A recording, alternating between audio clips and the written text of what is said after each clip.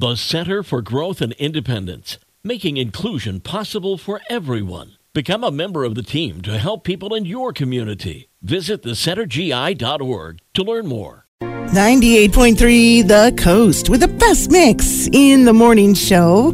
And this is today's happy headline. It's from United Federal Credit Union. We get you. So during the pandemic, there's this woman named Cynthia Jacob in Rhode Island, and she noticed that kids were struggling in the wintertime there because their families couldn't afford new coats or other winter gear.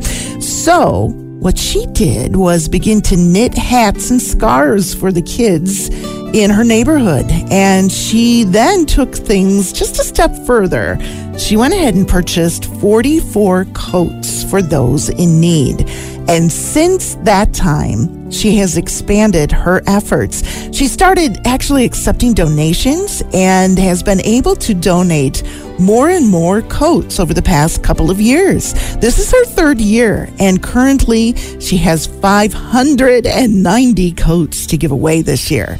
The coats are labeled by size and by gender, and they've been packed in dozens of boxes that are stacked now in her garage because they were taking up her house. And so her husband decided to build shelving units to help keep things all organized.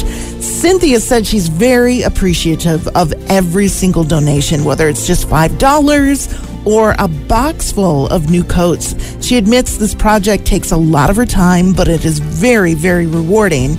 And she said, somebody calls me the coat angel.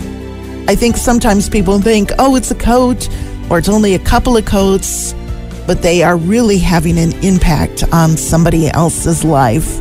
Such generosity, and what a great happy headline this morning to start your Monday.